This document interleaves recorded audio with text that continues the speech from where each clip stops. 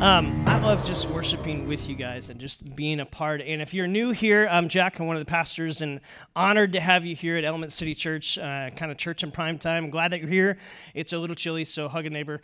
And I think we're going to continue to roll on in the series that we've been in called Weapons of Self-Destruction, looking at some things that have a way of kind of sideswiping us in life.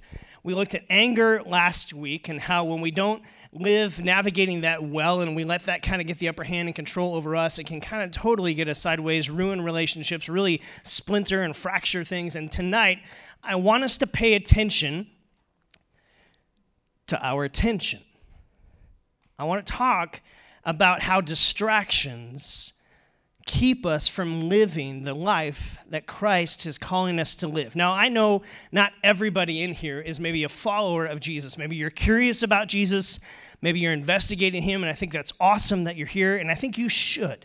He is worth your pursuit of investigating who he really is. For many of us, we've come to that place where we've said, Jesus, you really are the Lord of Lords. You're the Savior of the world. You've come to rescue, and you need to be the Lord of our life, the leader of our life. And we've kind of trusted and committed our lives to him. He saved us from our sins, rescued us to something better and something that he's still making us into.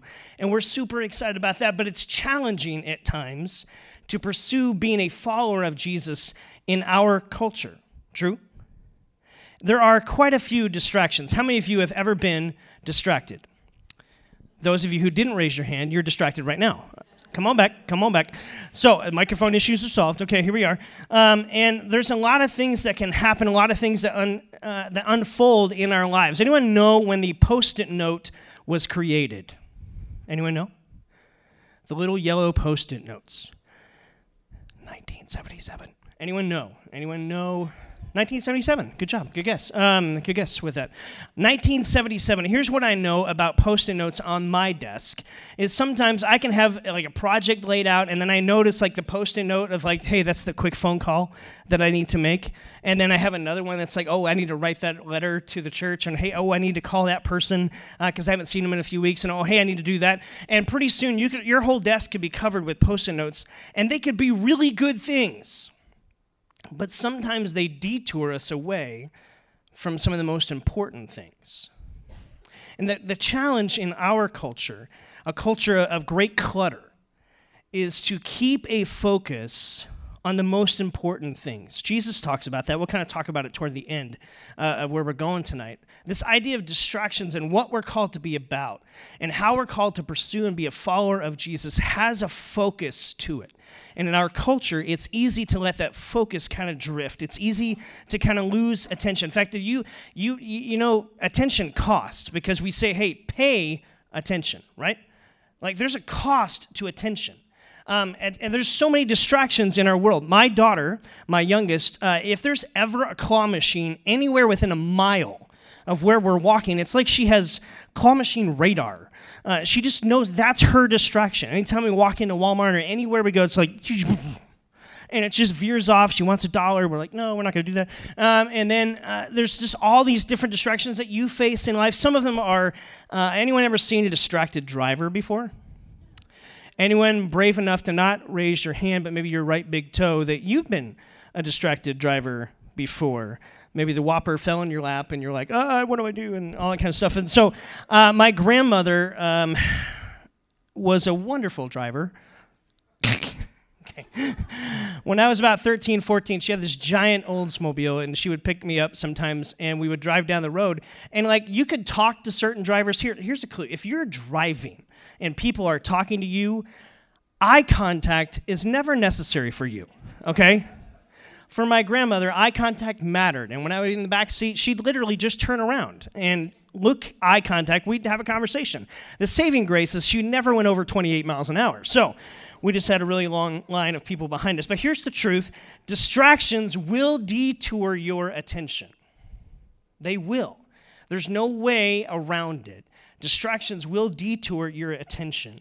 And I want you and I want us to kind of keep that in mind as we look back at a story that's tucked in the Old Testament, the book of Haggai. Now, how many of you have no idea that Haggai even existed? That's okay. Haggai is like, let's see here, Yeah, 2 chapters. That's it. It's real small. It's tucked in the Old Testament, close to Matthew. So if you go to Matthew, which is one of the Gospels, go back a couple books or so, and you'll have to thumb through it. You'll find the book of Haggai. And in Haggai, I'm going to give you some history about it. There's some teaching that's going on from the prophet Haggai. Prophets were raised up by God to be kind of the mouthpiece of God to the people of God.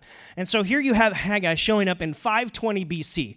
Now in 586 BC, what happened? Jerusalem's destroyed by Nebuchadnezzar, by Babylonians, okay? That's taken captive. This is kind of where Daniel, if you ever hear the story of Daniel and Shadrach, Meshach, and Abednego, they're taken off into captivity.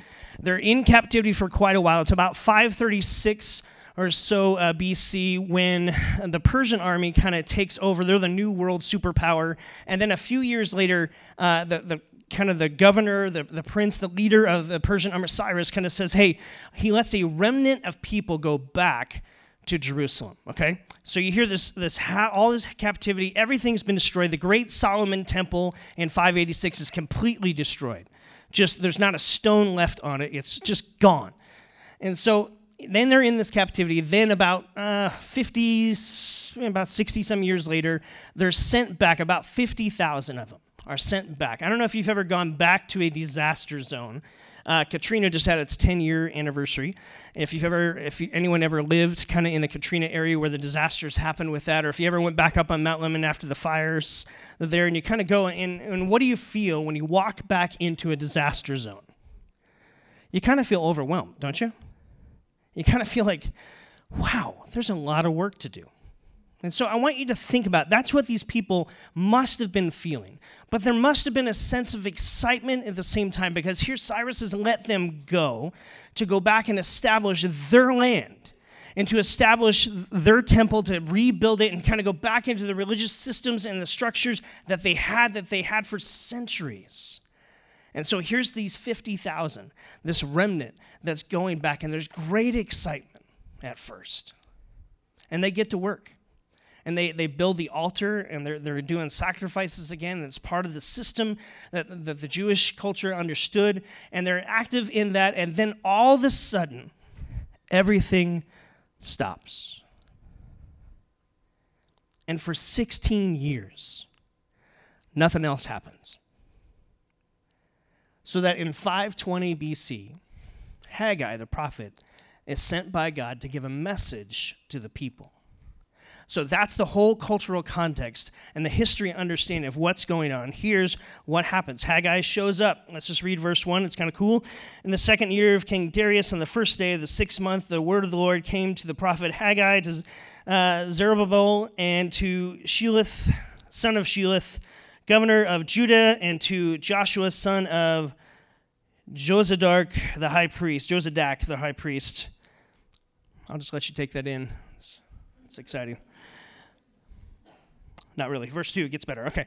This is what the Lord Almighty says. So the Lord Almighty is a title that Haggai uses several times throughout his book. He's ascribing to God, God, you are the creator of the heavens and the earth. You are the Lord over everything that's ever happened and anything that ever will happen. You're over that. You reside there. Lord Almighty says this, these people say, the time has not come to rebuild the Lord's house. These people. Now, it's interesting. You study through the Old Testament, you understand back in Exodus, God called, these are my people, right? He said, these are my people, and he took care of them, he rescued them, he provided for them. How many of you are parents? And have you ever said, your son, your daughter, I don't know what's going on right now. And look, they're your daughter, they're your son too, but in that moment, you're kind of like, you're frustrated, right? And in this moment, you can kind of sense God and say, these people, okay, these are my people, but these people are driving me a little crazy because they had this passion and this deep desire. They had this mission. And then all of a sudden, they got distracted, and for 16 years, they've done nothing. Here's what he says. These people say the time has not come to rebuild the Lord's house. Then the word of the Lord came to the prophet Haggai. Is it time for you yourselves to be living in your paneled houses while my house remains in ruins? is it time for the stuff of your world, the stuff that you've gotten your attention on, to matter and to have things provided for, and yet there's things that I've called you to in this mission that I have for you that's now been put on the back burner for 16 years. In fact, the whole reason you got out of captivity is because I changed Cyrus's heart to even let you go and to bring you back because you're my people. And you can almost sense a little bit of the frustration, can't you? You can almost sense what's going on. Now, what's interesting about this story is it's hard to blame the people that came back. I mean, think about it. Everything's been destroyed. There's 50,000 of you that came back. And you're there, and it's your task, it's your job, it's your mission to reestablish everything, to rebuild everything, and to think about the overwhelming nature of that. And they start with great desire, great passion, and then all of a sudden these distractions around them, distractions of what would be. Maybe it's the distraction of discouragement. Maybe it's just the discouragement of maybe the older folks understood and they knew, they were around, maybe they were young, but they remember Solomon's temple. And they remember the grandeur and how beautiful it was. And then they start working, and they got the altar, and they realize it's just not going to measure up. It's just not going to be as good. And maybe they're discouraged. Maybe it's the young who are saying, I've never been around. I've never seen it before. And you guys keep talking about these images and these things that are going on and how awesome it was. And yet what I see in front of me is just rubble. And maybe they're just discouraged. Maybe it's this distraction of different things that begin to get their attention to say, hey, let's care about us. Let's take care of what we've gotten. Let's keep going and say, hey, we want to be a people that focus on what we need. Maybe it was the distraction of comfort for them. That's hard work to go back and to reestablish something, to rebuild. And comfort has a way of calling to us, doesn't it? Tomorrow's Labor Day. I hope you enjoy some comfort. But I hope comfort isn't the major calling upon your life, because we're called to something more. And yet in our culture, the call of comfort is loud and it's annoying and it's always in your ear, isn't it? Oh, don't do that. Don't give your money there. Don't give your attention there. Don't give your time there. Don't invest your energy there. Just sit back and watch 700 channels of TV that you have in front of you.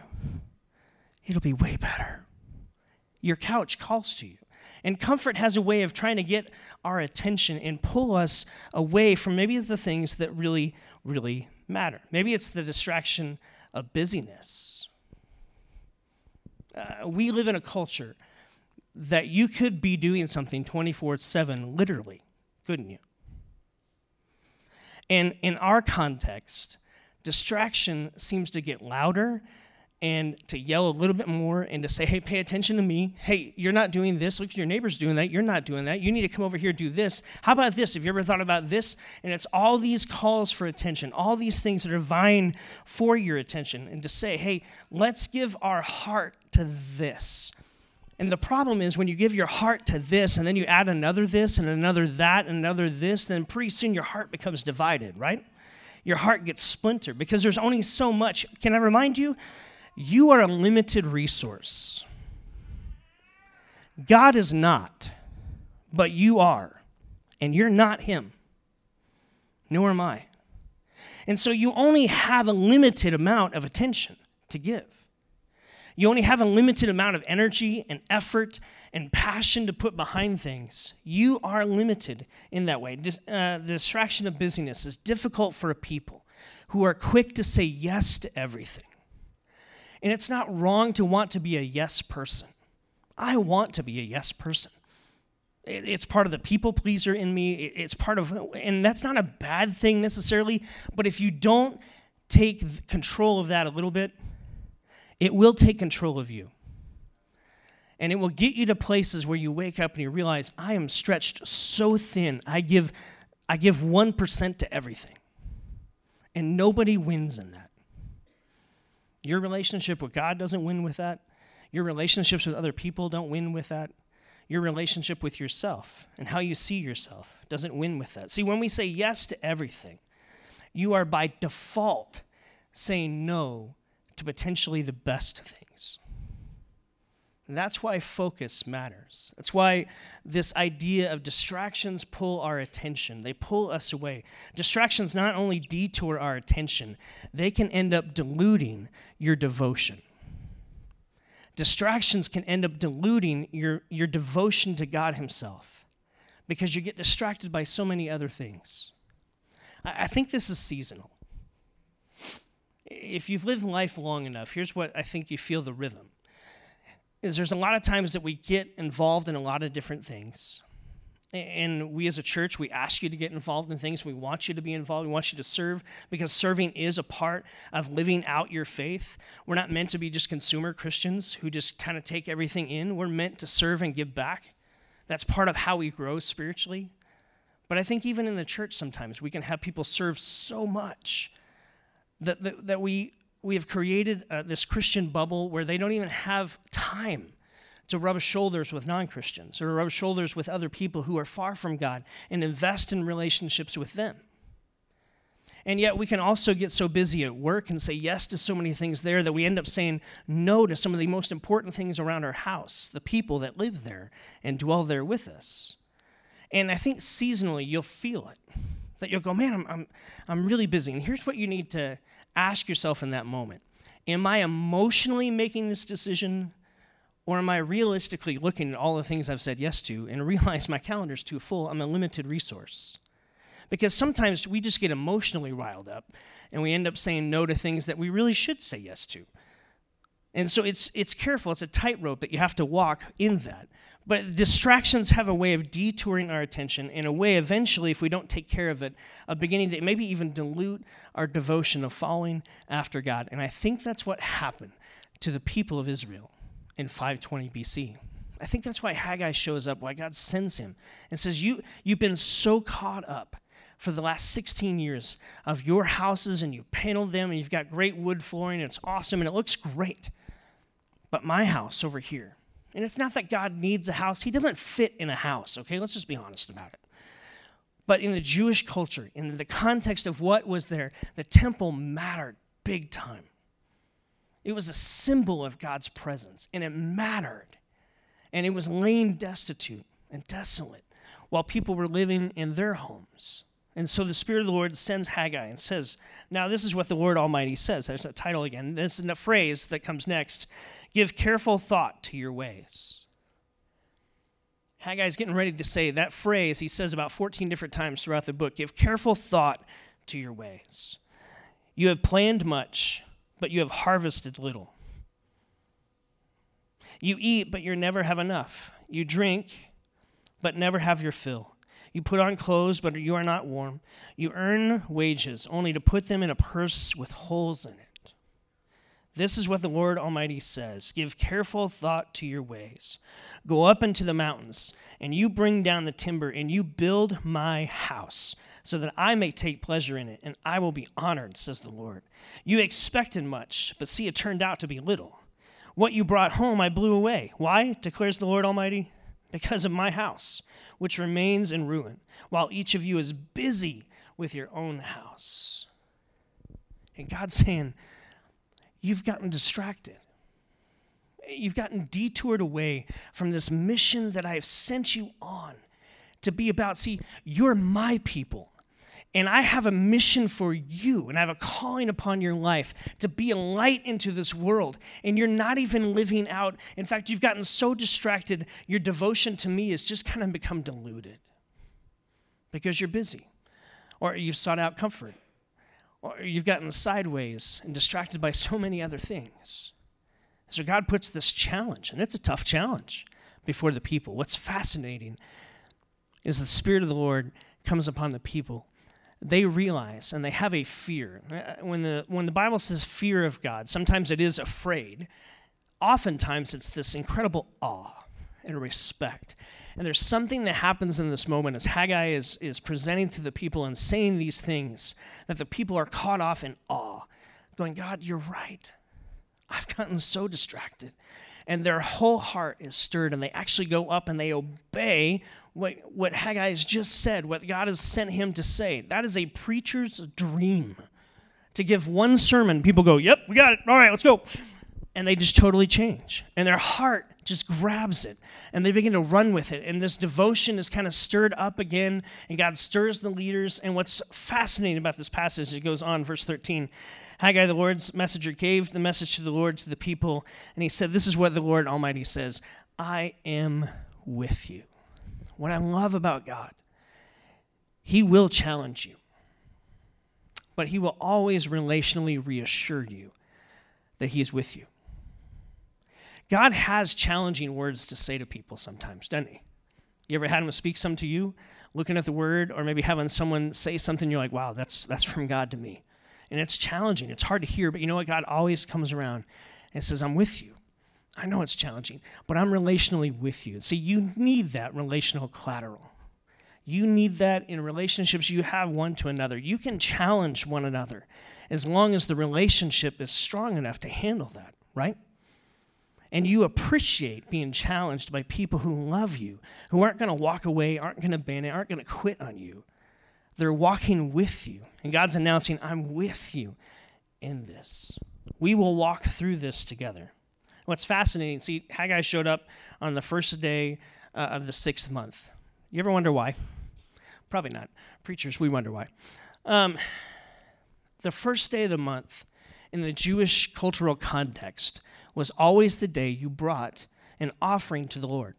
It's always when you brought kind of your monthly best gift to God. And so Haggai shows up to a people who have been living in distraction for 16 years on the one day that it should have made sense. And he gives this message from God, and it clicks for the people, and they realize, well, I've gotten so busy doing these other things. God, I've forgotten. You've just kind of slipped back a few rungs in my devotion to you. So God's not calling us to build a temple. He's not calling you to do that. But here's my question to you. What distractions in life are vying for your attention? What distractions in life are beginning to detour your attention and maybe even begin to dilute your devotion? What distractions are you wrestling with in this season of life? How are you beginning to get distracted or detoured? See, I wrote this, priorities are always determined by the intensity of our pursuit. Our top priorities equal our top pursuits. They just always will. What you prioritize in life, you will pursue. That's the way it works. So if grades are the top priority of your life, you will pursue that full out. If getting honor and recognition at your job is your top pursuit, you will top priority, you'll pursue that with all you got. The question becomes, where's God fit in this? And how does my relationship with God filter into how I live life? See, we're not meant to be compartmentalized Christians. We're meant, in fact, Jesus said, seek first the kingdom of God. And all this other stuff that you chase after, God knows you need it. God's going to take care of your needs. You seek first the kingdom of God, and God will take care of you. You seek God first and foremost. You look and run after the things that are on his heart. So what are your top pursuits in life right now? In this season of life where you're at, what are your top pursuits? If you were honest with yourself and you could write, here's the top 2 or 3 things that I think all my pursuing and all my priorities have become. And my question very simply would be, is God in the mix? Is growing your relationship with him, is it honoring him, is he in the mix? So how are you doing today? The second thing I wrote was, you will never fully eliminate distractions. You can't do it. Our culture's too full, too cluttered, there's too much. You'll never fully eliminate them, but you must learn to continually redirect your attention back to what matters most. U of A football started Thursday night. It's one of our family traditions. We've been doing it ever since my kid was born. We've been going for years, since I was in junior high. And so it's kind of this tradition that we do. We go as a family, we have some friends, and we have a great time. What's fascinating is to watch my youngest, and usually it's been the youngest, that loves binoculars. They love binoculars because there's something about binoculars that you could say to them, hey, look at this stadium. And they're like, whoa, it's overwhelming, right? But then you say, hey, look down here at Wilbur. They're like, oh, I can't find him.